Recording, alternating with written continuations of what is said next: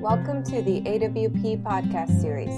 This event was recorded at the 2015 AWP conference in Minneapolis. The recording features Matt Bell, Janine Capo-Crusett, Kathy Day, Derek Palacio, and Joseph Scapalato. You will now hear Joseph Scapalato provide introductions.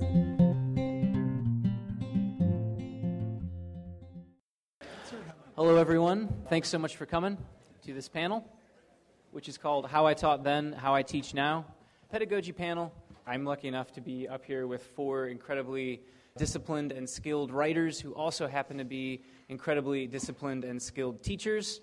We're hoping that this panel can be pedagogically useful for you.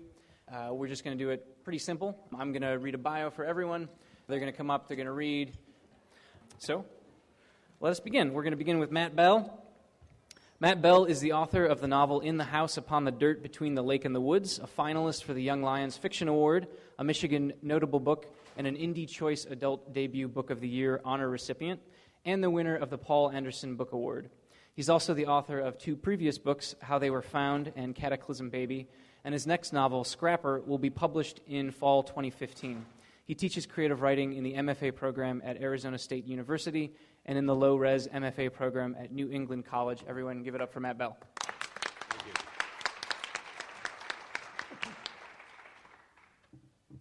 Almost forgot I had to get up after that. Thank you all so much for being here. I was just thinking maybe fitting setting for a pedagogy panel. My first class I taught as a full-time creative writing professor was an undergrad workshop with 15 students, and they put us in a room like this, which is very ill-suited to that task, but it made everything really dramatic. We workshopped people on the stage, and they loved it. It was really great.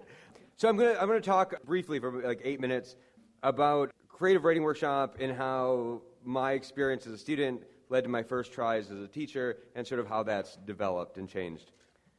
This was the typical creative writing workshop when I was an undergrad and in my MFA program. With only one exception, every workshop I was in was taught in a peer studio format with nothing but student work on the syllabus. Every class period, we workshopped several pieces of student work for increasingly long chunks of time. A half hour in an intro undergrad workshop, an hour in an advanced one, and 2 hours per student story in grad school.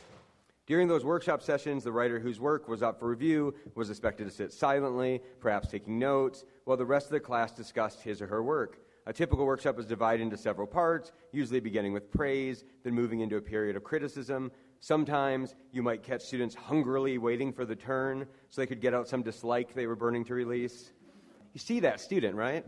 Students would make suggestions for fixing the story's flaws, supposedly tailored to that story's particular needs. By the end of the semester, and maybe more dramatically by the end of an MFA program, it inevitably became clear that many of the critiques and suggestions often had less to do with the particular aesthetics and aims of the work in front of us, and more to do with our own personal aesthetics and aims, the fiefdoms of fiction writing technique we had each carved out and were now defending with our lives.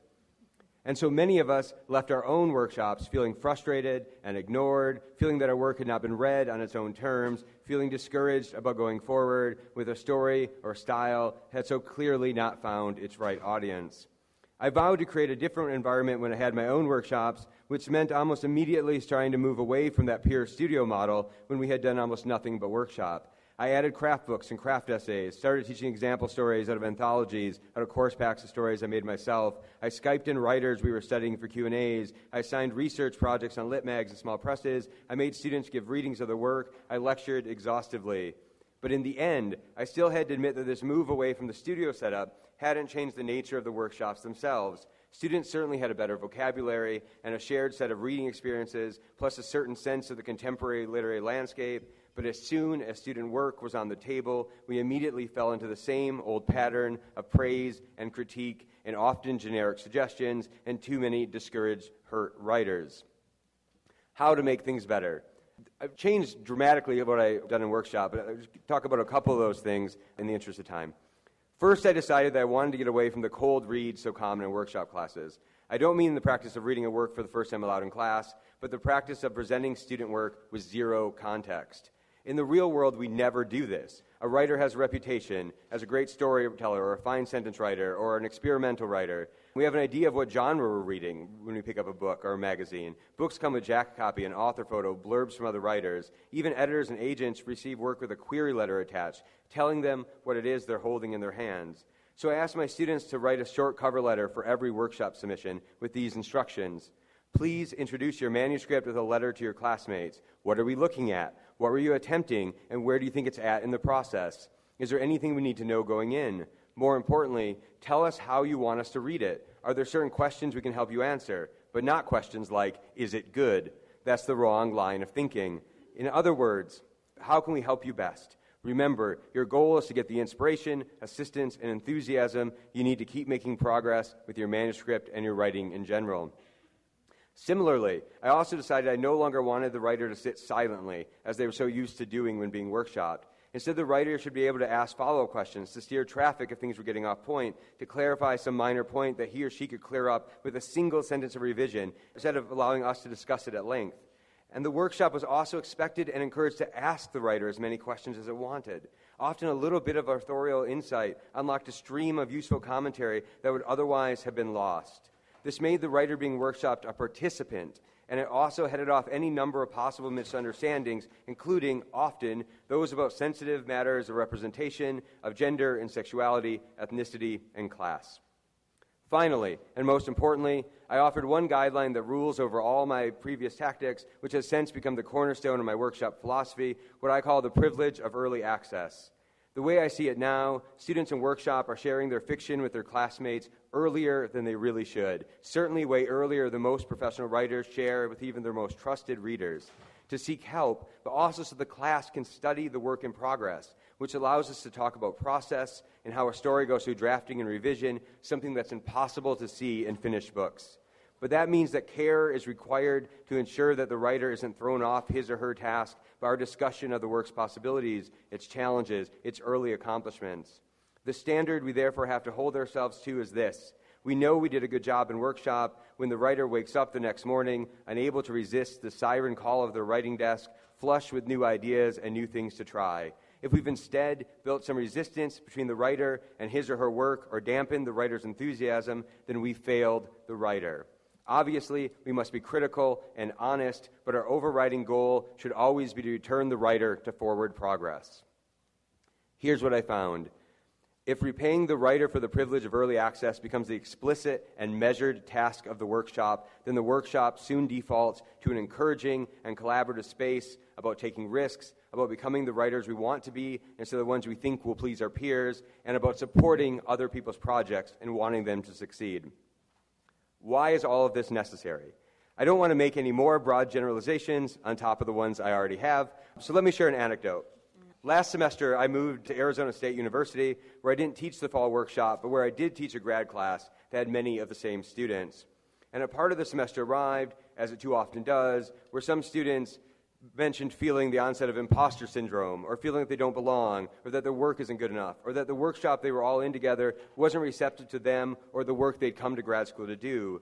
I wanted to address these worries, and so in my grad class, we had discussion about what workshop was, what it could be, what we wanted it to be.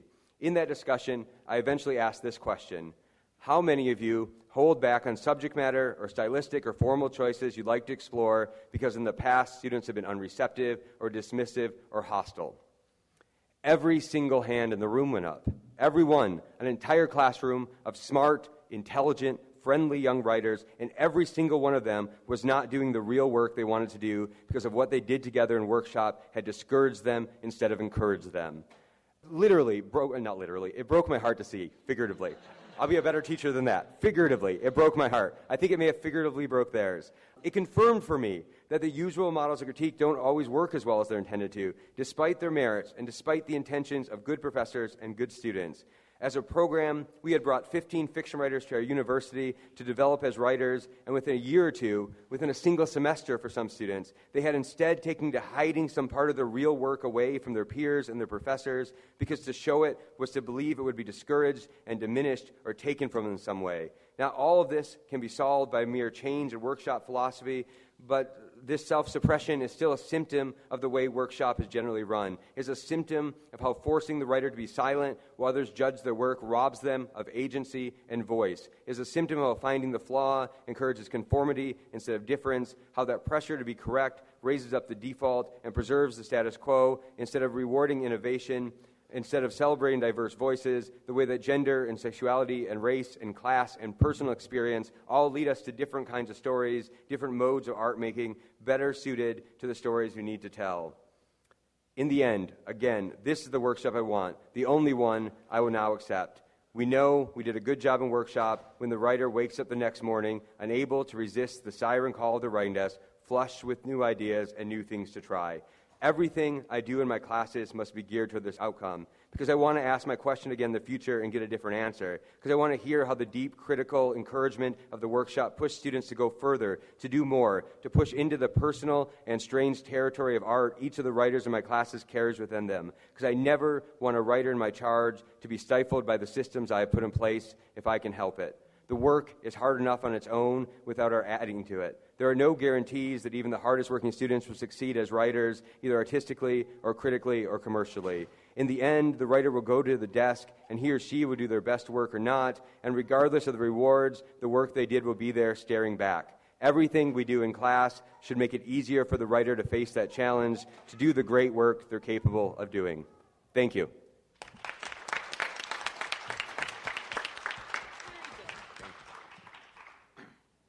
Our next speaker is Janine Capo-Crusett. Janine Capo-Crusett is the author of the story collection How to Leave Hialeah, which won the Iowa Short Fiction Award, the John Gardner Book Prize, the Devil's Kitchen Reading Award, and was named a Best Book of the Year by the Miami Herald and the Latinidad list. Her novel, Make Your Home Among Strangers, will be out this fall. She is an assistant professor at Florida State University and will be joining the faculty at University of Nebraska-Lincoln this fall. Everybody give a warm round of applause to Janine.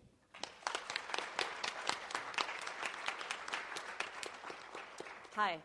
Thanks to all of you for coming. Matt, that was awesome. I'm kind of need a minute, honestly, before it's change everything about what I do. And thanks, Joe, for inviting me to be on this panel. When you first contacted me about participating, I thought, well, this is my chance to save some poor soul from making the same mistake I've made. And I actually took the panel topic pretty literally, and then I'm going to talk specifically about an assignment that was, well, you'll hear. Okay. I was in my first semester of a tenure-track job teaching an advanced undergraduate fiction workshop at a school that has creative writing as a major. I've been warned our students could be a little more into football and partying than anything else, that they could have perhaps decided on a creative writing major after perhaps failing out of another major, like business or communications. I'd also been told, both as a graduate student and as a new assistant professor, that students sometimes had real trouble respecting younger female faculty. My response to this was to pack my syllabus with readings, with hardcore page minimums for their own stories, with weekly take-home writing exercises. The crown jewel in my way too hard class was the craft presentation, an onerous, intense craft talk, not unlike the kind of thing job candidates are asked to prepare for an on-campus interview. And some residual stress, I guess, with that. I wanted my students to experience how challenging and rewarding dissecting a good story in front of their peers could be. But honestly, I also wanted an assignment they would dread in the same way they dread a big lab write-up or a big exam. I wanted them to take creative writing seriously. Here's how part of that read in the syllabus, the description. In addition to weekly reading assignments, you will, once during the semester, present a published short story of your own choosing and relate it to the craft elements covered in class. The story cannot be from our anthology, and in order to increase the depth of our course reading, should be from before 1970. Submit, along with the story, 3 to 5 typed points of discussion or questions to guide your classmates' reading. Presentation should be 15 minutes long. As an aid in organizing your presentation, you'll turn in on that day a 2 to 3 page paper analyzing the story, et cetera, et cetera. It went on for too long. Here's how things started to go wrong immediately. My students did not have stories of their own choosing. Most had done little outside reading, as there aren't any required texts in the creative writing major. So though I'd assumed they'd have some working body of stories to choose from, that wasn't the case for most of the class. Also, when it came to the pre-1970s requirement, they all thought that meant Edgar Allan Poe. So I ended up needing to suggest stories for them, which led to presentations that I kept hijacking when the student, obviously not invested in the material, devolved into just reading passages from the piece and asking, so what's going on there? Also, the other students never read the story being presented, even though I provided copies for them a week in advance. I'd thought the idea of them having to present at some point would make them supportive of each other, but I was wrong. I tried term after term to address these problems with revamped versions of the assignment. I will save you from hearing the intermediate versions and go straight to my last-ditch effort to save the craft presentation. Here's part of the description as it appeared on my syllabus the last time I used this assignment. You will be required to present a story published in the Best American Short Stories 2012 anthology and relate it to the craft elements covered in class.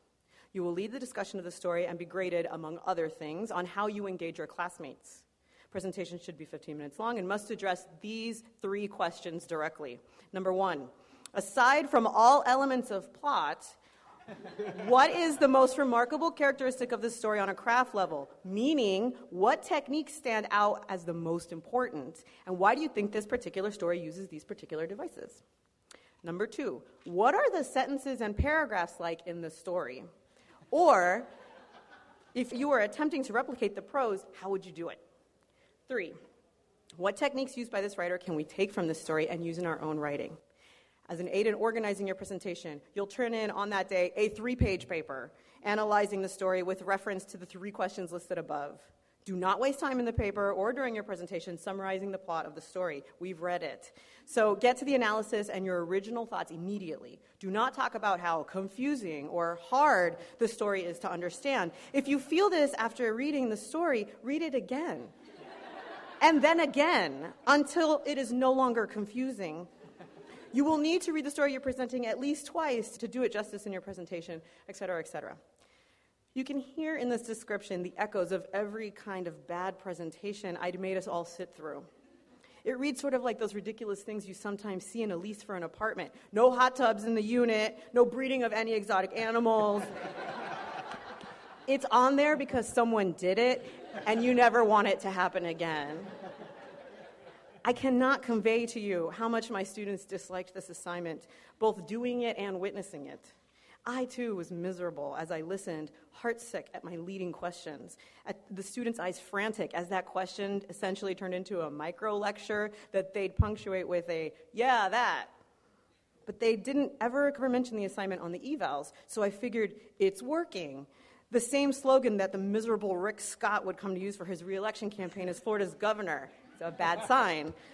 Still, despite the lack of complaints, I knew in my heart that the craft presentation missed the mark on what I really wanted to teach them, which was that good writing took courage and passion. While everything about the rest of our time in class pushed them to understand this, the craft presentation was a timeout from the enthusiasm and spirit of community we were trying to build. So what made me finally dump this assignment? I had a fellowship in Germany where I taught creative writing to real Germans. There are only a couple creative writing programs housed in universities in Germany. Unlike in the US, creative writing isn't widely considered an academic discipline. My students were bright and talented, but they struggled with what I felt were simple questions. They'd ask me what their story should be about. They were excellent at analysis, but they were afraid to get personal on the page, afraid to get into what they really cared about. So I began making time in our workshop to learn more about their lives outside of the classroom. They were very frightened by this. But I was finally accepting and taking full advantage of what creative writing courses get to do that very few other disciplines allow. We were talking about who they were, about the things that moved or bewildered them. When I came back from Germany and went to revamp my syllabus for the new semester, I looked at that craft presentation and said, what the fuck is this doing here? I hate this part of the class. What is it I want my students to leave my class not knowing but feeling when it comes to writing fiction? So I dumped the craft presentation. I didn't totally start from scratch, as I still had the same goals for the assignment, that it be challenging and that it reveal something about how each student's mind worked. I thought back to my own favorite undergrad workshops, and I remembered one aspect of a class with the writer Elena Viramontes.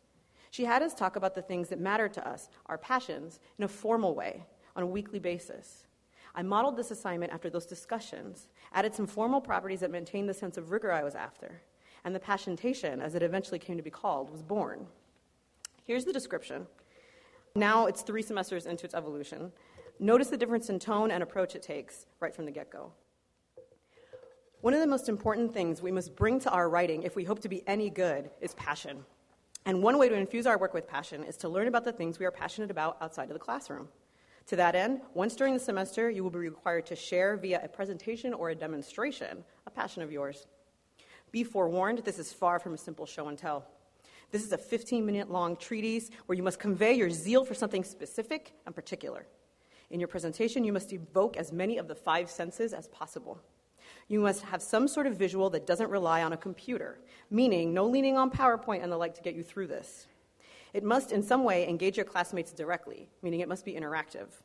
And most importantly, you must choose to convey a passion that will surprise us, one that no one else in class or maybe even on this campus could possibly have in common with you. You should be a little afraid of what you might reveal about yourself. The more commonplace your passion, the harder it will be to present well. So think hard about what only you can convince us to love as much as you do. As an aid in organizing your talk, you'll turn in on that day a 1-page outline of your presentation. Think of this as a script of what you'll say and do to convey your passion to us. I initially worried that the passiontation would be taken lightly, seen as an easy part of the class. But it turns out that students panic and freak out about this assignment way more than they did the craft presentation. Asking a student to talk about something that they are passionate about, that's not something they're used to having to do in a college class, and the prospect terrifies them. Hooray! Almost every single one of them comes to office hours to discuss it with me in advance of their presentation date. That rarely happened with the craft presentation. I'm not passionate about anything, they tell me. I tell them that I know they thought of something the moment the assignment was described on the first day, and that they dismiss it as either too weird or too personal or too hard to talk about or too something. I then tell them that thing they dismiss is exactly what they should do, and they always know exactly what I'm talking about. Having them present on their passion serves as the spark that in turn ignites in them the passion needed to produce good work. It also provides me with insight into their character and allows me to tailor one-on-one instruction. It gives us the chance at a shared vocabulary that starts on their terms. The passiontations also help students really get to know each other, which means they are more serious and careful with each other in workshop. Because they spend a little time each week being vulnerable to the whole group, and because everyone knows their turn is coming, they are open and receptive to each other, and they carry that respect and that receptiveness into the workshop itself. It has been the single most effective tool for creating a strong, supportive, and honest workshop community. It took me a few semesters to learn that I was doing a disservice to what I could be doing to the classroom. That like those students who'd been funneled into creative writing from their failed time as business majors, I too was inherently undervaluing the passion behind what I did. I was refusing to elevate passion to the importance and prominence it deserved because I didn't understand how vital it was to the discipline that it be valued, that it be honored and showcased in the classroom. The passiontation takes full advantage of the best part of creative writing as a discipline, that it is deeply and intrinsically personal for our students and for us. It gives each of them, each week, a chance to practice what it is we preach. Thank you.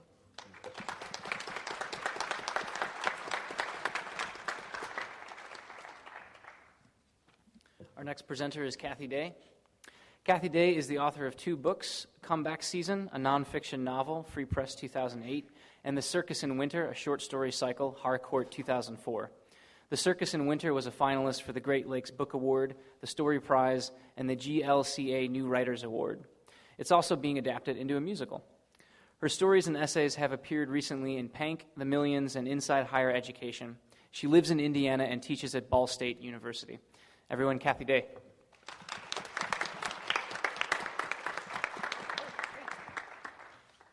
Hi, everybody. Thank you very much for coming. I've been teaching creative writing in higher education for 22 years. It makes me very tired. To put this in context, when I first started teaching, there was no email. Students couldn't email you. I mean, that's how long it's been. But one thing has remained constant during that entire 22 years, and that is that I think that students take creative writing classes because they want an answer to these questions. Am I a writer? Does the fact that I love reading and movies and games, the fact that I love getting lost in narrative for a while, does that mean that I'm supposed to be a writer? Does the fact that I like to make up stories in my head and or write them down, does that mean that I'm a writer?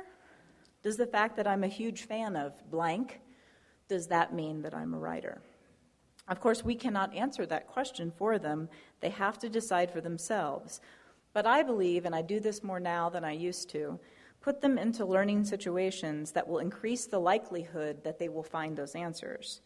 These are not situations that would have been available to me when I was an apprentice writer, and they are exercises that I think that my mentors, who were the people who taught me, were like the first generation of writers in academia, people who are now retired, but who founded most of the creative writing programs, the first ones across this country.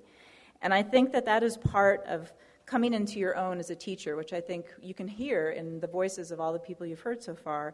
When you come into your own as a teacher, and as we come into our own as an academic discipline, we need to start thinking about casting aside the conventional wisdom that's been sort of passed down generation after generation, and the pedagogies that maybe were useful once but are now outdated. What worked for me in 1989 and for my students in 1995 is not necessarily going to work for my students in 2015. An example of this, to give you a sense of it, there's a guy named John Seeley Brown who's like a researcher in learning. And he has this theory that he says, like, in the 18th, 19th, and 20th centuries, there would be like this straight line, and then there'd be a technological innovation, and then things would really change. But then it would even out for like another 50 years, and then there'd be another one, and he calls it the S-curve, like this. He said what we're in now is what he calls the big shift, which is that every 18 months, everything changes. We are in a period of exponential growth with no end in sight. And I think that that really has changed. Reading him has really helped me think about the way that I teach, and also helped me think about what he says that, you know, we used to think that there was an explicit knowledge that you could convey in an educational situation, but now everything is what he calls tacit knowledge, like stuff that goes unspoken. And I think that teaching someone how to be a writer these days is mostly tacit. Do you remember the day that somebody took you aside and said, I really want to tell you like the truth about this. I'm going to let you in on the secret. That's the day, one of the days that you really feel like you're a writer. Creative writing has historically withheld tacit knowledge from the classroom. It's something that we do in office hours. It's something that we do at a place like this, at AWP, but we don't put it into the classroom. But I think, why should we limit the transmission of tacit knowledge to office hours? Why can't we share it with an entire class so that students feel motivated, engaged, and part of something larger than themselves? The other thing that I keep trying to remember is that they are a networked generation. I did not grow up in a networked world. I think that the most firmly entrenched pedagogical assumption of creative writing is that the only way to really mentor writers is to give them craft skills, basically to try to make them writers from what I call the inside out. Whereas I think we live in a time when it's also possible to help them from the outside in. These days, I'm less interested in teaching students to write than I am in that, plus helping them to have a chance to know what it feels like to be a real writer. And to me, that means helping them to do two things. Helping them to form an identity as a writer while they are in school. And also, sometimes that means that they're like, yes, this is it. And sometimes they're like, yeah, no. And that's good. Wouldn't you love to know that answer to that question as soon as possible? And if the answer is no, then what can you do with the next step that you need to take in your life? Brief story about how that happened to me. It happened actually here in Minnesota. My first teaching job was at Minnesota State University, Mankato. And Rick Robbins, who some of you might know, a wonderful man, was mentoring me, and he was showing me how to do my taxes. I was so young. And he said, well, you know, you can file a Schedule C. It's profit or loss from a business. And I'm like, what business? He goes, well, your writing business. And it was like this flash, like, oh, yeah, I'm like a small business owner. I'm like the owner of the business called Being Kathy Day the Writer. And like that really was, putting that on my taxes really was like like most of those moments have come at the desk where I felt like a real writer, but that was a moment that came from the outside. And I think that we can provide some of those kind of moments for our students in the classroom. So here are some of the ways that I do that. I have like a list, so right quickly. One of the best ways, especially because they're a network generation, is to help them join a community of writers and readers.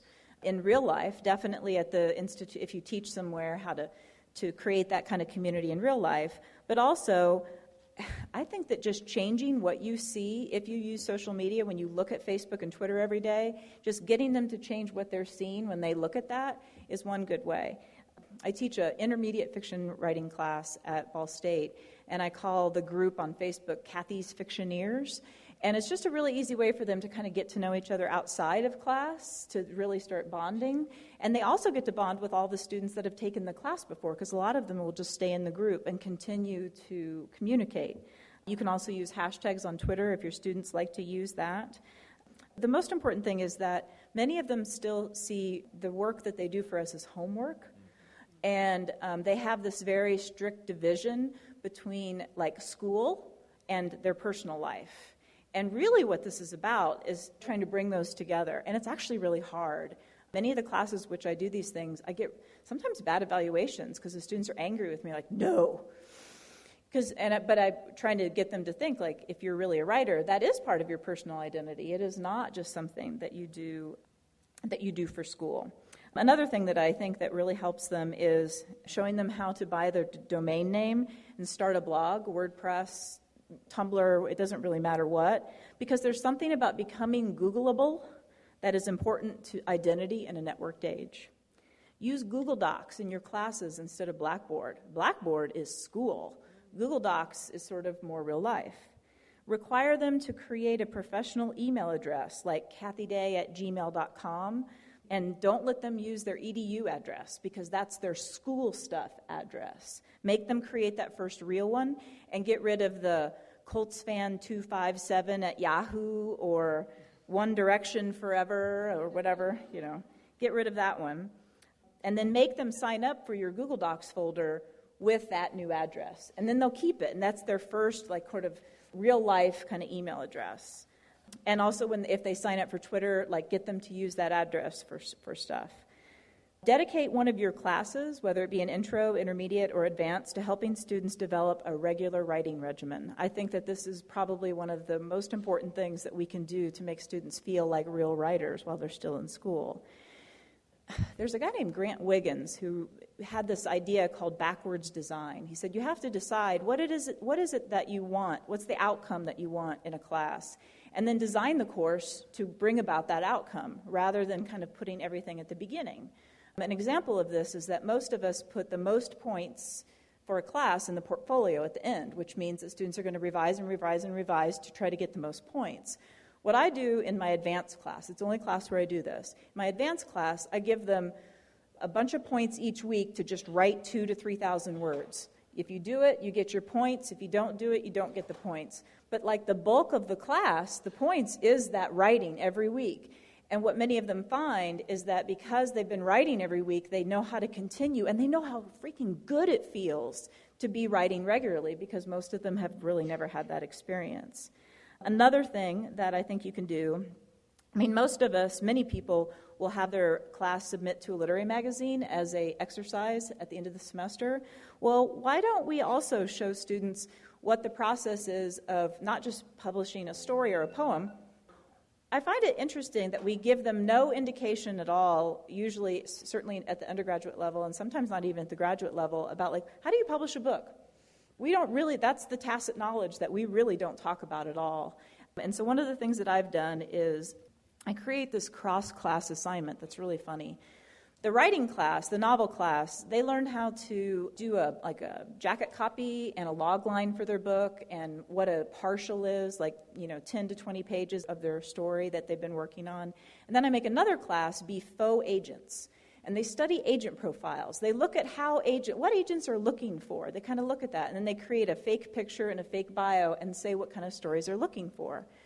And then my other class, the writing class, looks at those and submits to them anonymously.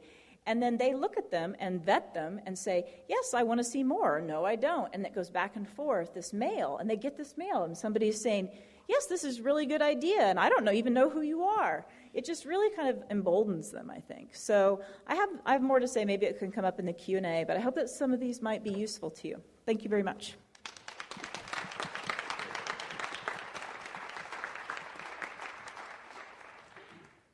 Our next presenter is Derek Palacio. Derek Palacio is the author of How to Shake the Other Man from Novella Books. His first novel is forthcoming from Tim Duggan Books. Everyone, Derek.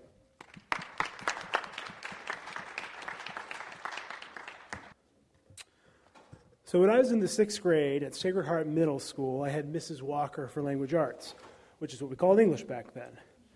Mrs. Walker was an excellent teacher for many reasons, but what I remember most from her class are two things. First, whenever she pointed to something on the board, she used her middle finger. Like thus. This, I believe, was an ingenious tactic to get me and whoever else noticed to pay attention during grammar lessons. And for an 11-year-old boy who was afraid to say a curse word alone in his bedroom, I worried that doing so would, as Sister Bernadette had told me, make Jesus' heart bleed. It was impossible not to watch. The other thing I remembered most about Mrs. Walker was how she went about getting us to read in the 5th grade. This, of course, was the era of Book It, where should you and your peers read extra books outside of class, you could earn a party. This was an era of getting students addicted to stories, the prize being a personal pan pizza from Pizza Hut, i.e. a down payment on a heart attack 20 years into the future. Now, as a current bibliophile, as well as a recovering fat kid, I can tell you the program was a tremendous success, at least for me. Admittedly, I already love books to a great degree, especially for those of you who can remember the Goosebumps series by R.L. Stine, which came out once a month. Really then, I didn't need an extra slice of pizza to get me to read, though I was more than happy to cash in on the pies nonetheless. But the same wasn't necessarily true for my peers. What seemed like a really easy way to get a delicious, greasy half-pound of fried dough covered in cheese and meat for doing something I was going to do anyway wasn't so easy for others. I had plenty of friends who, no matter how much time they had and no matter how many other friends were going to Pizza Hut that week, never felt the need to make the extra effort. And looking back on this phenomenon now, I think this had to do with the unwavering standards of the Book It program. I forget the actual numbers, but to earn a personal pizza required something like 10 books to have been read by the end of the term, and to get a party, everybody had to read their 10.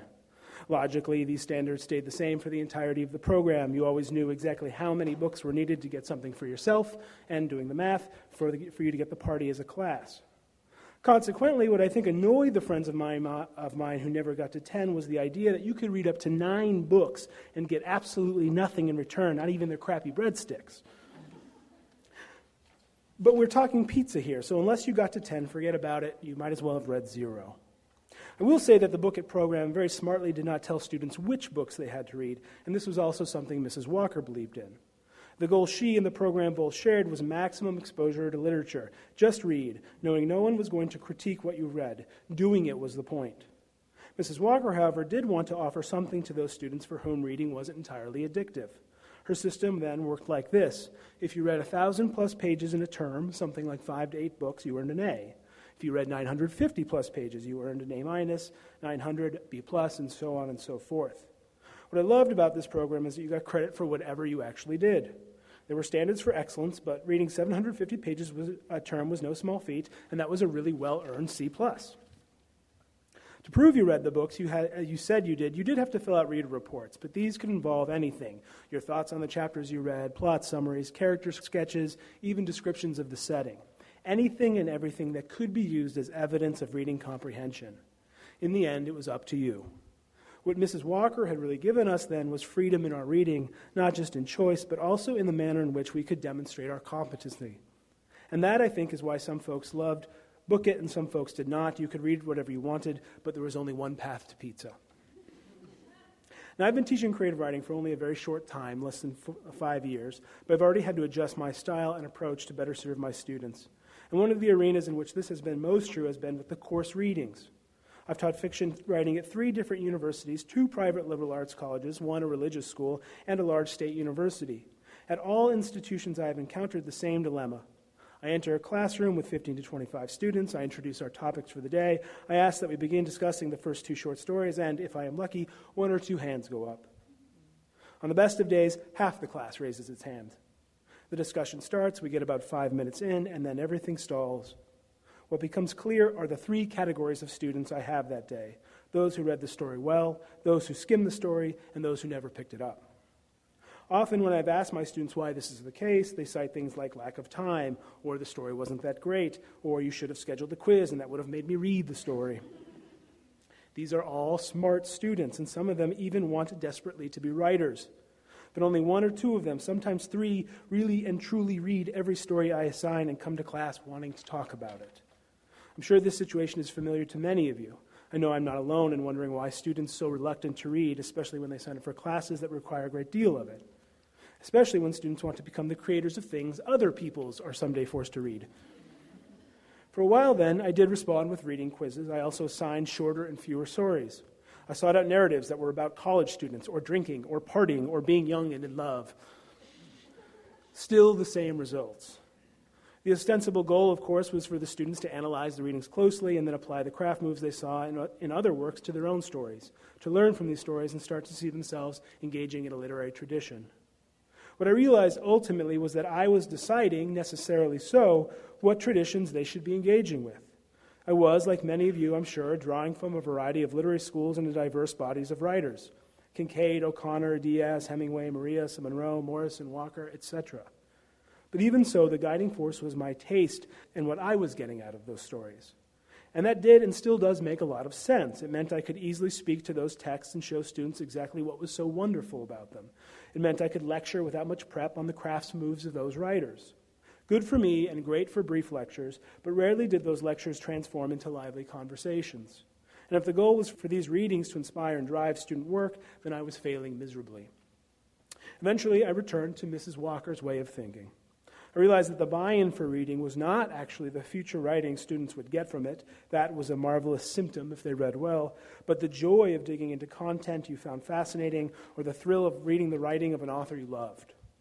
This meant greater freedom and independence for my students, since, of course, the traditions I loved might not be the ones they loved. This meant I had to devise a plan for them to read outside of class and prove it, but like Mrs. Walker, do so in a way that any reader would find it possible to engage in a semester-long reading assignment. Practically speaking, then, this first meant scaling back on in-class discussion time. I still lectured, but rather than moving into a conversation, I began asking my students to complete writing exercises that imitated the reading instead of talking about it. Nicely, then, I didn't care anymore if they hadn't done the reading. They had another large reading project that they were going to get a grade on anyways, and having not read the piece meant my lecture wouldn't really help them at all, so they'd wasted their time. I very much enjoyed sort of the innate value of that.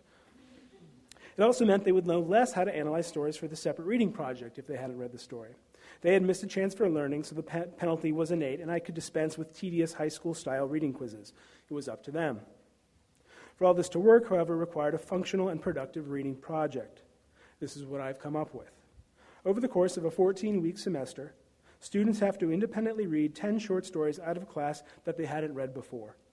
They also had to read deliberately, meaning they would move from story to story based on some logic of their own making. For instance, if they read Tim O'Brien's The Things They Carried, they might then try out Redeployment by Phil Cly to see how another writer structures war narratives. Or if they loved Alice Walker's 1955, they might then read Junot Diaz's The Brief Wondrous Life of Oscar Wilde to see how another writer employs pop culture's craft. The kicker was that they had to chart these moves and decisions throughout the semester using Prezi software, which is free for students online. I've got copies to show afterwards if folks are interested. For those who haven't used Prezi, though, it's sort of like PowerPoint. Instead of several slides, you just have sort of one giant bulletin board. And on the bulletin board, you can sort of tack little bubbles and put text inside the bubbles, and you can zoom out and move across the board from bubble to bubble to bubble. And so then the awesome thing about this is that the students could then put their books or the stories they had read into each bubble, talk about what they'd read in that story or what they saw in that story, and then they had to articulate, using little lines, why they had chosen to read the next story and move in that direction or along that path. Okay? The nice thing about this was at the end of the semester, my students shared those bulletin boards online with me, and I could very quickly and efficiently see what they read, how well they read it, and to what degree they explicated these works for craft considerations. So from a professor's standpoint, the response time was much quicker for me, and I wasn't sort of getting bogged down in 100 quizzes every time we met. Nicely also gave them the whole semester, and I did a midterm check-in with them, but I didn't grade them anywhere along the way. So if they had one weekend with a lot of free time, they could burn through half their stories. If they didn't get to it to the end of the semester, that was fine if they did it. So they had more time, and it wasn't if they had missed a reading for a particular class, they had lost the opportunity to gain something from that. Do they understand these stories perfectly, though? No. Fully? No. Do they always discuss only craft and avoid literary criticism? No. But this was a reading project, one like Mrs. Walker's. That means increased exposure and to help them form a certain kind of habit, reading deliberately with your future writing in mind, but certainly not the immediate goal. So far, the project for me is doing just that. For my least engaged students, it is just enough pressure that I know at the end of the semester they've had to read 10 stories.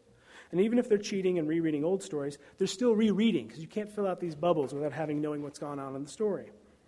But really, as I hope most of my projects are, this task is designed for the best and the most engaged of my students. And for those students, it has been really, really helpful.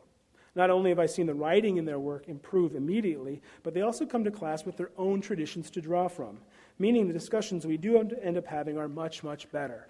During conversation, we can not only now talk about the story we've read the night before, but students can compare it to stories that they're reading on their own. Or if they don't quite understand a technique in one story that we're talking as a class, they can reference another story that they've encountered. By the end of the workshop, which for me takes place at the end of semesters, they are also better talkers and better critics because they've had all these extra readings under their belt.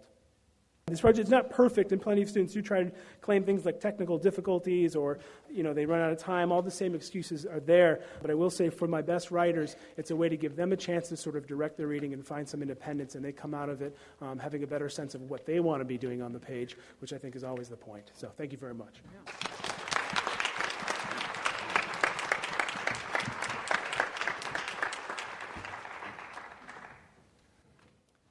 I'm the next presenter.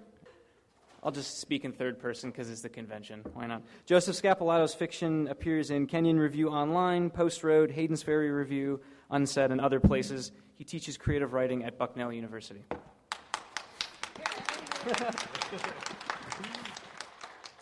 The essay that I'm going to read it's about respect. I guess that's the title. How I Taught Then. I was 22. I was excitement and fear and big hope and a ponytail that made me look like maybe I would sell you drugs. I was in an MFA program. I had a teaching fellowship and an English 101 composition class with 28 students in it who would be addressing me as professor. I had never taught. I said to myself, they will find out that you are a fake. I reminded myself that I was related to a teacher, my father, who taught for 39 years in Chicago public schools at K-8s on the South Side. He taught gym and sometimes after-school math, and he'd coached basketball and volleyball and chess club. And in the bar he's a regular at, a place called Marlin's, the walls of which are adorned with marlins, some real, some fake. They call him School Teacher Frank. School Teacher Frank is a real marlin. Ponytail Joe is not. Respect, said my father when I asked him for teaching advice and also when I didn't. Respect your students. You respect them, and they'll know. They know. They'll see it. They'll respect you back. I said to myself, I will respect my students. Here is how I attempted to respect my students. Here is how I taught then. I tried to make sure that the students saw that the classroom discussion was student-driven, that their participation truly changed the direction, shape, and texture of the conversation, that as their teacher, I wasn't just jamming their responses into a preformed, top-down, connect-the-dots framework, that the specific comments I wrote on their work meant that what they did mattered. And most importantly, above all, I tried to make sure that my students saw that I was giving them the benefit of the doubt, that they were innocent until proven still more innocent, that as their teacher I presumed always that they knew what the hell we were talking about, but at the same time that if they didn't, the respect-radiant environment in which they found themselves would induce them into asking clarifying questions. I respected them, in other words, by trying to give them confidence, confidence being, not surprisingly, the thing I needed myself. Here's an example of this teaching philosophy in action. When I was in my second year of my MFA, I was teaching, somehow, Introduction to Fiction. After reading my students' early exercises, I discovered that dialogue was something that they were having trouble with. Therefore, I created an in-class lesson on dialogue. Here's what I did. 1, write 2 sentences of dialogue on the board. Point at them. 2, talk briefly about the formal conventions of dialogue. Continue to point. 3, talk briefly about one technique for making dialogue do more work, dialogue on a slant. 4, ask students for other examples of dialogue on a slant and write those sentences on the board also. Again, point. 5, respect your students by showing them that you know that they know what the hell dialogue is, that not only do they all use dialogue in real life, they've all read countless successful examples of it. Help your students see that they have come to the table already knowing plenty about dialogue, maybe more than they thought they did. 6, move on. Here was the result. As workshop stories came in, I saw that many of my students were making mistakes with dialogue's formal conventions and or weren't using the technique of dialogue on a slant. And, most distressingly, at least half avoided writing dialogue altogether. I had not taught them dialogue, and yet I had spent time teaching them dialogue. Here was my response. I put gentle but specific comments, corrections, and suggestions regarding dialogue usage or non-usage on their drafts. To say it another way, I approached a class-wide issue on an individual basis. A brief interlude in which I have a beer with my father at Marlin's. We sat at the bar watching the White Sox lose. We were having a conversation about something, probably my father's garden, his 6-foot-tall tomato plants, the battle against blight. A very tall and very drunk man sat next to me. He looked like a Muppet you'd find in a dumpster. "Hi, fellas," he said, interrupting us. My dad didn't seem to like this guy, but he introduced me to him. The man started talking to me about I don't remember what, probably baseball. He went from one subject to another. It was a monologue. There was no way in. His breath smelled like a broken refrigerator. "Hey, let's play that game of pool," said my dad. We left the man at the bar talking to himself. "I hate when people do that," said my dad, "when they just butt in." "He's pretty drunk," I said. "He's not drunk," said my dad, irritated. "He's lonely." Brief interlude on disrespect. In my graduate school program, I sometimes found myself in the company of fellow first-time teachers who regularly turned the conversation to how stupid and lazy they felt their students were, to how their students didn't listen, didn't try, and didn't respect the subject, education in general, or the first-time teacher, him or herself, who was talking about them, who was also a student. For several semesters in a row, the same teachers made the same complaints about different sets of students.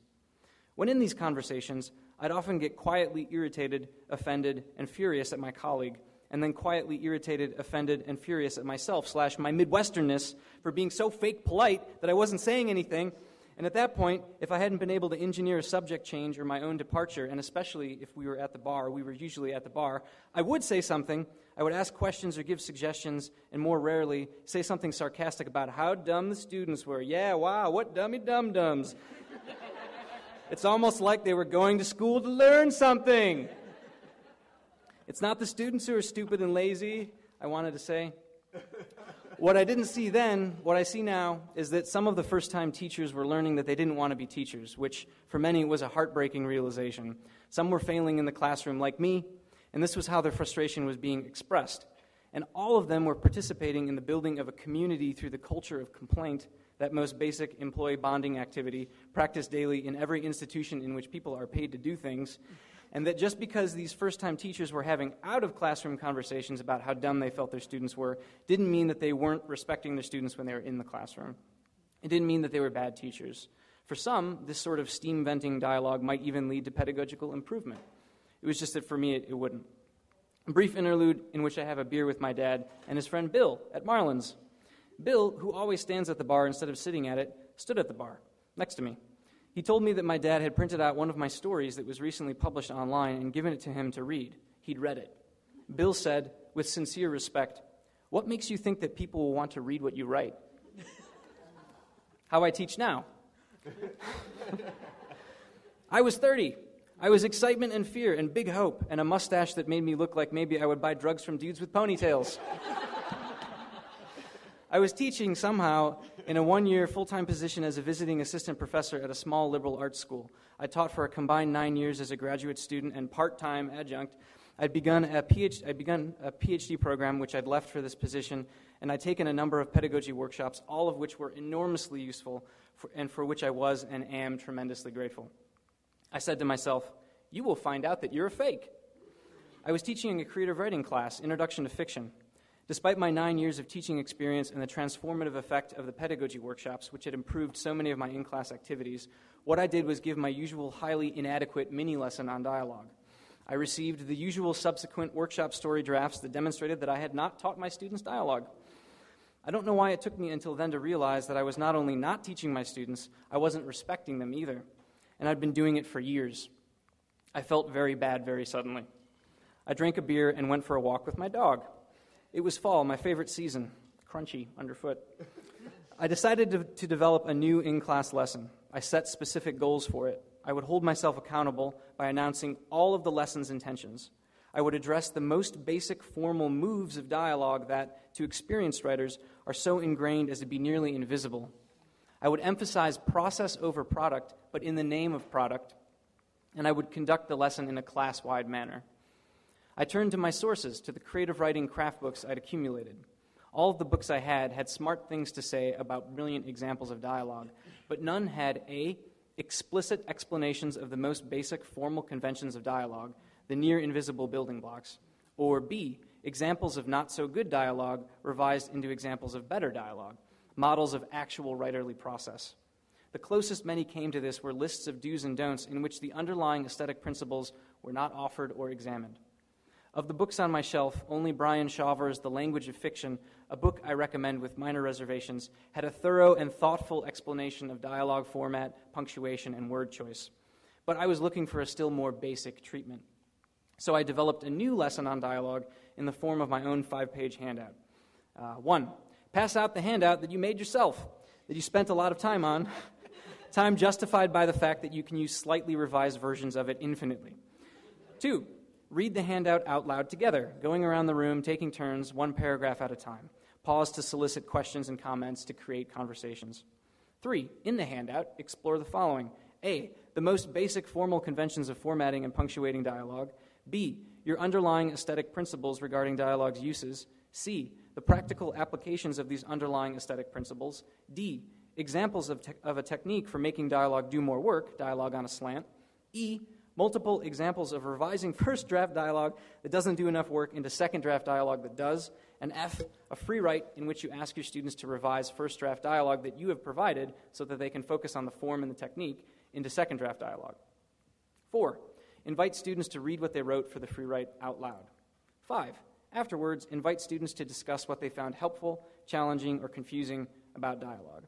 And I have the first 2 pages of this handout printed out on one page. I've got maybe about 75 copies, and you can grab one on your way out if you want. How I attempt to respect my students, how I teach now, is to try to respect them by respecting the subject, to respect the students through the subject, by orienting every lesson in micro-level, form-based practicality with an eye on nuance, depth, and the endless possibilities for artistic modulation, guided always by a sense of play and a sense of awe. When we feel the best about our work, I think that's what we're feeling, play and awe, and grounded in work ethic, in drafting and redrafting, and not getting it right the first time, almost on purpose. The goal is to discover together how we can be productively humbled by our craft. I've come to the end of this essay, and I'm worried that all I've said is, to teach better, teach better. I hope that I've been able to convey how asking myself, does this activity respect the subject, change my teaching for the better? If creating your own detailed back to the most basic basics handout sounds appealing to you, I encourage you to try it. Since making this one on dialogue, I've made others for other subjects that I used to give other highly inadequate mini lessons on. The act of forcing myself to remember the basics, to explain them so thoroughly that their strangeness is renewed, has rejuvenated my conviction that our craft is wild enough to never-endingly make beginners of us all, and in so doing, give us entry into an atmosphere of mutual respect. Thank you.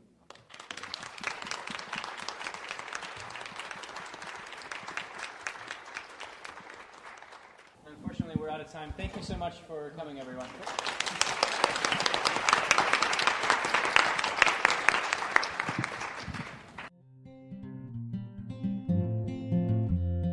Thank you for tuning in to the AWP podcast series. For other podcasts, please visit our website at www.awpwriter.org.